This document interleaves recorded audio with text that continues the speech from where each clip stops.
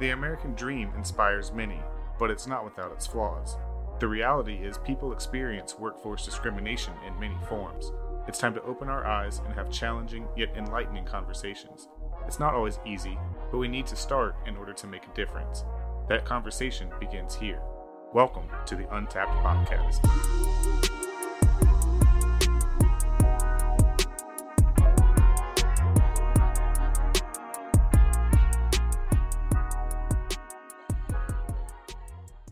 Welcome back once again to another episode of the Untapped Podcast. I am Emmett, and as always, I'm joined by my friend and co-host, Jeremy. It's been a few months since we recorded, so we are excited to be back and give you a new, insightful episode. This week, we are sitting down with Sarry Ibrahim, a financial professional and a host of his own podcast called Thinking Like a Bank. He is a seasoned podcast veteran with over 120 podcast appearances. We are thrilled he decided to join us and talk about his experience with discrimination within his career and discuss solutions on getting more representation within the finance industry. Sarry, welcome to the show. Hey guys, thank you so much for having me on. And it's a pleasure to be here. Absolutely. So give us a little bit of a background on your career and your education and how you got into the workforce and the financial industry. Yeah, definitely. Thank you for that. So I really started like my professional career when I was doing my master's degree in business about 6 years ago in Chicago. That's where I'm from. And I didn't have a clear path of what I wanted to do, but I wanted to help people. I wanted to be a problem solver, and I liked to talk about money, but more so from as a tool and how it could be like a root of a problem or even a root of an opportunity. So that was really intriguing to me. But again, I had no clear path yet. So I thought if I get my MBA, that'll probably open up more doors, not just career-wise, but also with certainty and clarity. I'll have a better understanding of where to go at that point. And about halfway through my MBA program, I started working at insurance companies. So I worked at like Allstate and a couple other insurance companies. And I really started to see the way that these companies would manage risk, the way they would take opportunities. And that got my light bulbs going off in my head about how to, make money, how to manage money.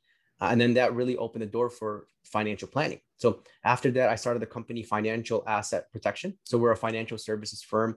We help clients in all 50 states. And I really enjoy doing it because we do it more from like a coaching side rather than an advising side.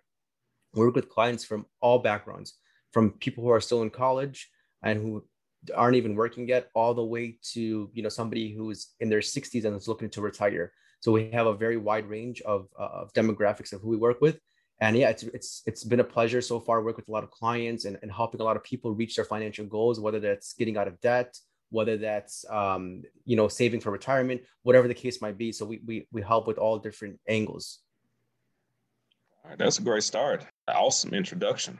So as we get into DEI, according to Forbes, finance is one of the slowest industries to evolve due to the lack of diversity. What do you feel is needed to change this trend?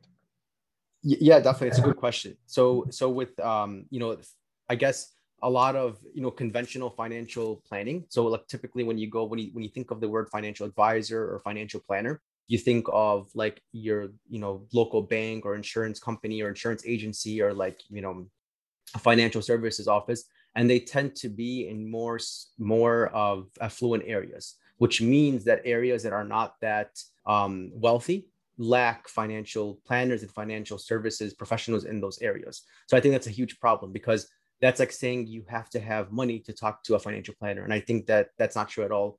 You could talk to a financial planner or somebody who is knowledgeable about finance at any point at your life. Absolutely. So within that experiences and what you've seen, how do you see ways to improve upon that? What kind of solutions do you think can be brought in to actually have those financial institutions, and maybe within your own experience, within your own company, how are you going about accomplishing that? Yeah, the internet has definitely made it a lot easier. Like before, 20 years ago, you had to actually be face to face with somebody. So that would create a lot of geographical limits. But with the internet and Zoom and all the other technology we have nowadays, we could help clients anywhere. And that's what I'm doing right now is I'm helping clients entirely over Zoom and over the phone. So that way there are no geographic limitations, whether they're in, Florida or California or Texas, wherever they're at, I can help them. So that I think is one recent trend that's happening, is that there's going to be more like Zoom meetings and phone call meetings between financial professionals and anybody at any point of their working life and financial life. So that's kind of something that's changing right now, and I think it's going to keep increasing. I think more and more people are going to trust people digitally and over like Zoom and over the phone and other types of technology. I agree with that. Technology involvement and how everything has evolved is changing the game now. So much that is a big point of emphasis now. So what steps would you take to eliminate bias for the hiring process, especially within finance? Yeah, absolutely. So there's a book called Mindset by Carol Dweck, and the book talks about the differences between a growth mindset and a fixed mindset. So like a fixed mindset is where you rely on qualities that you don't really have any control over. So for example, where you grew up, where you went to school, other types of abilities you have or capabilities you have, fixed mindset would rely only on those and would only seek positions and other things in life based on your fixed qualities. Whereas growth mindset would say that, you're not at that stage yet, but you have the potential to get there through discipline, through hard work, through practice. And one way to solve discrimination in workplaces, especially in finance, is through understanding that those differences, understanding growth mindset versus fixed mindset, and having the employers and HR understand these mindset principles, where it's you might hire somebody and you don't have to hire them to already know their job, already know, or maybe they didn't go to the ideal school that you wanted them to go to or something like that, like fixed qualities. Rather, you hire them based off of their potential and what they could do. So definitely more awareness about mindset and the differences between growth mindset and fixed mindset could reduce discrimination in the workforce. Thank you for that. And kind of piggybacking off of those comments, how would you counteract comments that come from possibly leadership and sometimes HR, where it says we just hire or promote the best person for the job, regardless of race or gender? Would you agree with that? And do you think that we are improving upon that in today's day and age? Yeah, I think there's definitely been a lot of improvement over the last, 30 years for sure. There's been a lot of improvement. I think there's been a lot of improvement because they had to improve, like legally speaking. There's been tons of lawsuits, and the Equal Employment Opportunity Commission and other government agencies and entities are definitely stepping in. So a lot of companies might hire. They actually have to hire, they have to have a diverse background, so that way they could potentially, mitigate future lawsuits and things like that. That's a good thing and a bad thing, right? It's a good thing because we do see more diversity in the workforce. It's also kind of a bad thing because the only reason they're doing so is because they technically have to. So that's one side of it. The other side of it is we're becoming more globalized, right? With social media, I think more people are alike than we are different. So social media is definitely opening that up. In certain ways, it's opening that up, and it's also dividing that too. So I guess it's the attitude of the employees and employers and the perspective of the workforce. But I definitely think that overall we're seeing more diversity in the workforce. You made an excellent point with as far as the social media. It could benefit you or it could be to your detriment. That is a great point, because everything now, with everything being digitalized, you can record something and then post it to someone's page, and you could just do it as an anonymous page. And I think the point there is excellent, because we're always looking for something to gossip about and have a conversation centered around. And sometimes what we forget is everything is not meant to be posted on social media.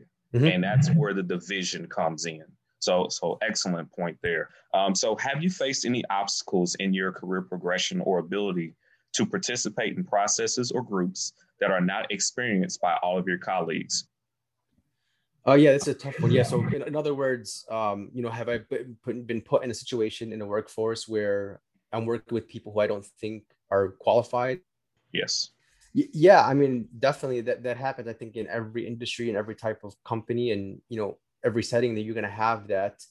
To think of specific exact examples, I wouldn't be able to do so. But I guess to elaborate on that is that people are in different situations and different careers for many different reasons. They might have known the boss, they may have known the person hiring them, they may know the CEO of the company, and I think that those factors are detrimental. There's another book I recommend. It's called Principles by Ray Dalio. And he has a whole section in the book talking about hiring and how when you hire people based off of just knowing them already outside of the work setting, that's detrimental to both the employees getting hired and the employers, because you're pretty much putting skill sets aside and saying, just because I know you, you're going to get this job. And then that undermines the company, it undermines the positions, it undermines the skills necessary. So that's still a common problem today. People get jobs because they just know somebody. They also keep their jobs, even after doing wrong things, because they know the CEO, they're probably related to something in the company. Yeah, that's definitely something that's still around till today. Yeah, without a doubt. And I think that's a great segue again into, situations where things are inappropriate, or, sometimes where a colleague is being either culturally insensitive, sexist, racist, or homophobic. What would you like to see as a solution? How would you envision solving some of those problems as well? Yeah, I think solving those problems would be like, hiring based off of skill sets, and then also potential. So if you can have, for example, I'm not I don't have an HR background, but I think that one thing that would help is like if you had, for example, annual reviews or reviews every 6 months where you're testing employees on their skills, and just through like assessments, manual automated assessments. This way you could track the progress of the employee rather than just seeing what they're currently doing, but rather what they're progressing at, especially from a skill set perspective. I think that will keep employees like constantly learning and studying, and will keep things companies probably already do this. I just think more companies need to do this. I like that point, because we talked about degrees and certifications in our past podcast. And sometimes what ends up happening is, if you look at me in a certain sense, I have multiple degrees, I have multiple certifications, but that does not mean that I'm more qualified than someone who may not have that. They may have a list of courses that they may have taken to where they can accelerate a little bit quicker, and they can learn a little bit better via that method. And I think sometimes what happens is that we place value in the wrong areas, and that creates a bias within an actual organization, because you can easily say, oh yeah, I want the person that has all the education, but you're forgetting about this person who really has the true skill set. So great and excellent point that you made there. So do you feel that there is an underrepresentation in the financial service field? And if so, where? Yeah, I think, definitely, there's mostly like how I mentioned earlier, with a lot of people only talk to a lot of financial planners only talk to people who have money. So that creates a lot of geographic differences and demographic differences in working with financial professionals. So I think that too. I think that it's definitely changing. Like more and more people are joining from different backgrounds, are joining financial services, which is a good thing. That's something I promote. Like one of my goals that I want to do is I want to start a national not-for-profit organization that helps people all over in all 50 states, all for free, helps people in financial situations that they're having, hardships they're having. So if somebody, for example, is going through like bankruptcy, or they're going to lose their home, or they're going to get evicted, or they have credit card debt, or any kind of financial, or they need student loans, for example, to get into college, or whatever the case might be, any type of financial problem they have, regardless of their economic situation, I want to be able to help them through the not-for-profit organization, all for free. And our only source of revenue would be through donations. That's the only way we would stay in business, is through donations. I think that's a long-term project I have. It's probably going to take about 5 years to actually establish and even make it into like a mobile app where people can log into it. So again, we're reducing, geographic limitations. We're getting rid of that. We're getting rid of financial planners who are only paid based off of what clients could invest. And if clients can't invest anything, then the financial planners can't get paid. So we're going to eliminate that problem, and a couple other problems too. Like for some reason, there's a lot of predatory like efforts where companies target people in debt and then actually charge them to try to get out of debt, and then people are they're literally charging people to help them get out of debt. And I see that as counterintuitive. Like somebody who's already in a bad financial situation doesn't have money to keep paying somebody else to run their credit report every month or something like that. There's a lot of scams out there for people in debt, and unfortunately those people are very vulnerable because they're already in debt. They're kind of desperate, already looking for different situations. So I want to eliminate that problem completely. No, that's awesome. That's a great aspiration, and really, really exciting to hear someone making the effort and obviously giving us a different perspective on how a lot of these other institutions, as you said, are predatory in some of these ways and taking advantage of others. Now, switching gears for a second, obviously, both people that you work with and your clients as well, some come from, I'm assuming, cultural and ethnic diverse backgrounds.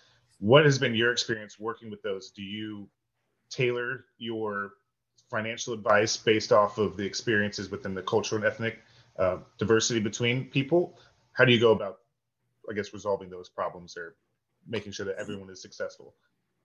Yeah. So what we do to make sure that everyone is successful is we have something called a financial analysis meeting. This is where it's like a 60-minute meeting where we talk to clients and we get to know their financial situation, and not just their financial situation, but also their specific financial goals. So for example, some of the questions on there are like, what does the word retirement mean to you? What does the word financial freedom mean to you? What does the word wealthy mean to you? And we're getting to know the client and what they mean, what their perception is of money, and not just money, but also their goals. And we create solutions that are tailored to their actual point, to their actual situation in life.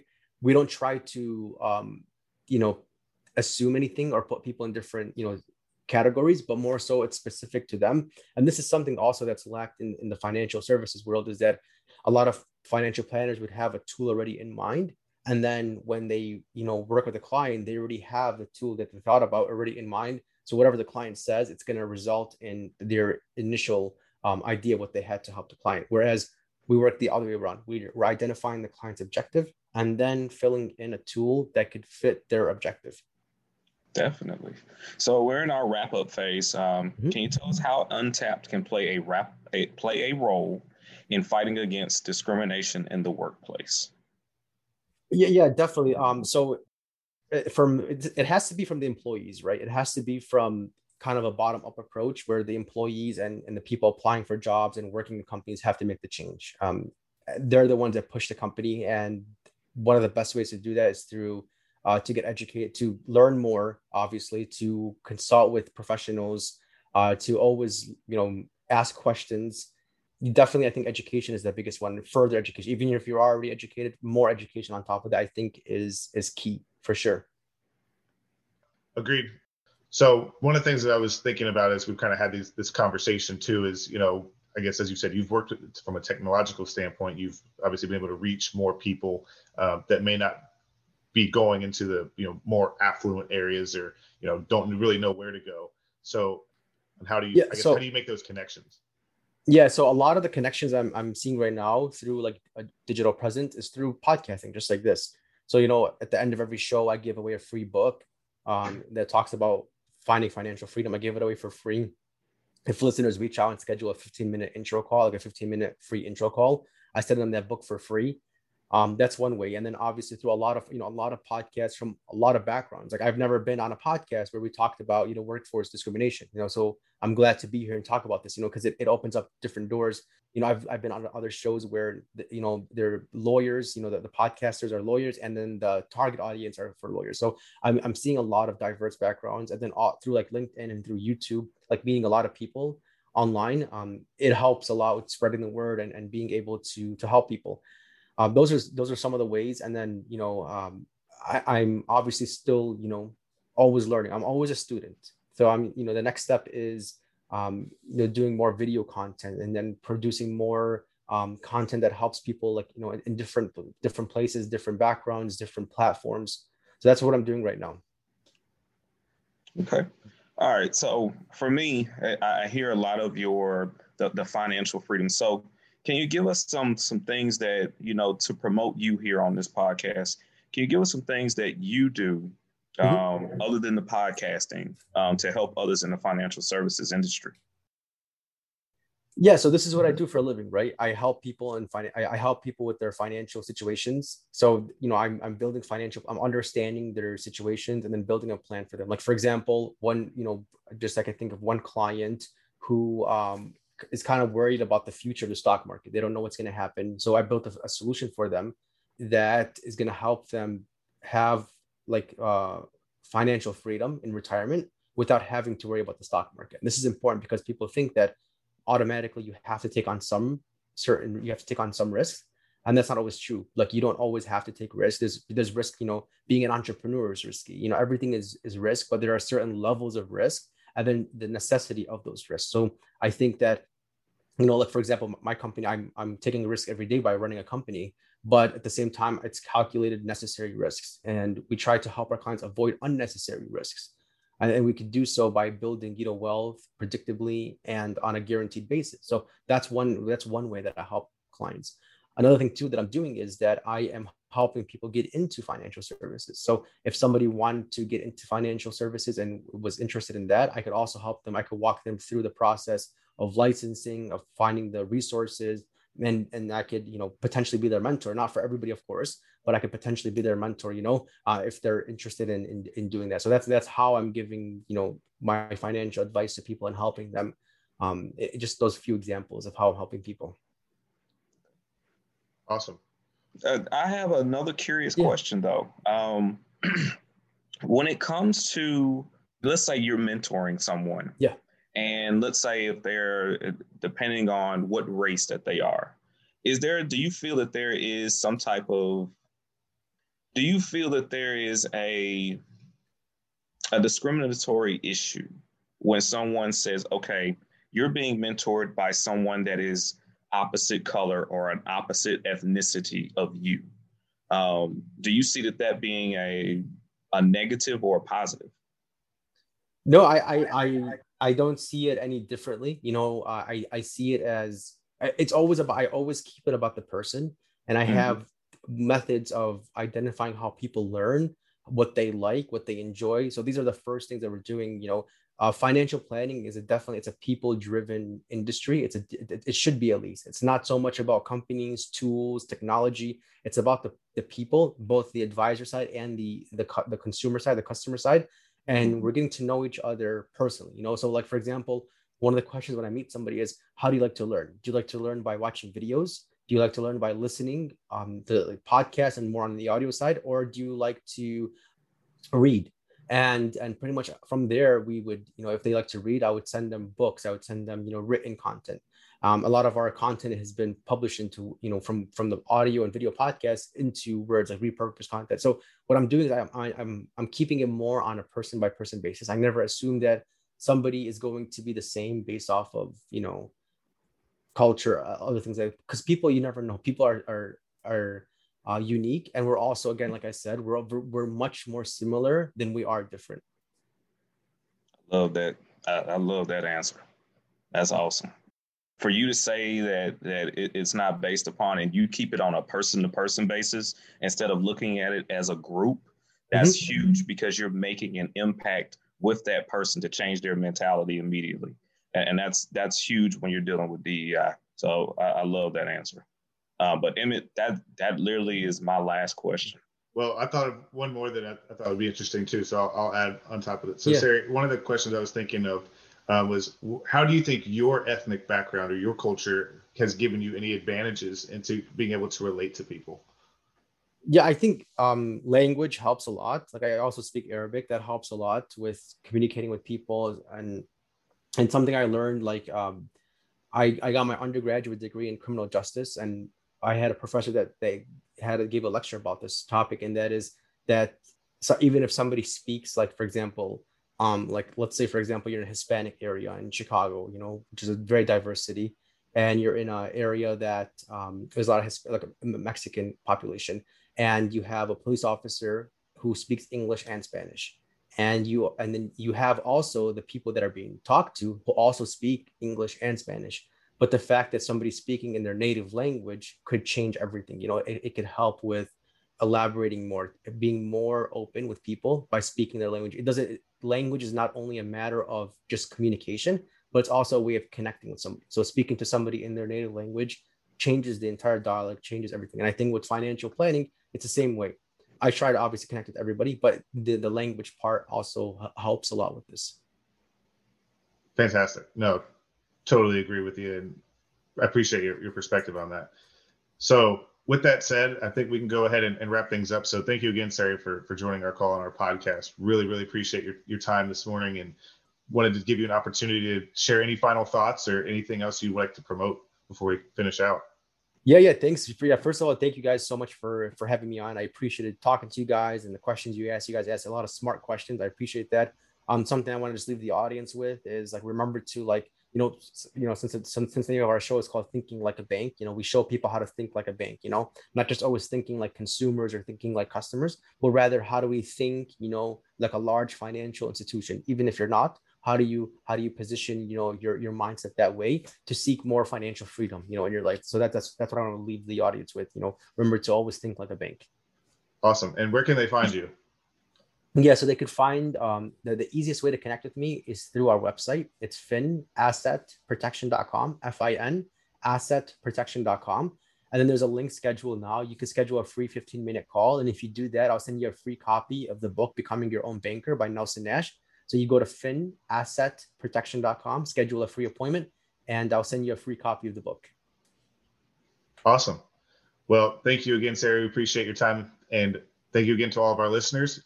We will see you all next time. Thank you. We hope you enjoyed today's episode, and we'd be honored if you would review us wherever you listen to our podcast. We are actively looking for people of color to send us their resumes and career aspirations. So please log on to untappedrecruiting.com to learn more.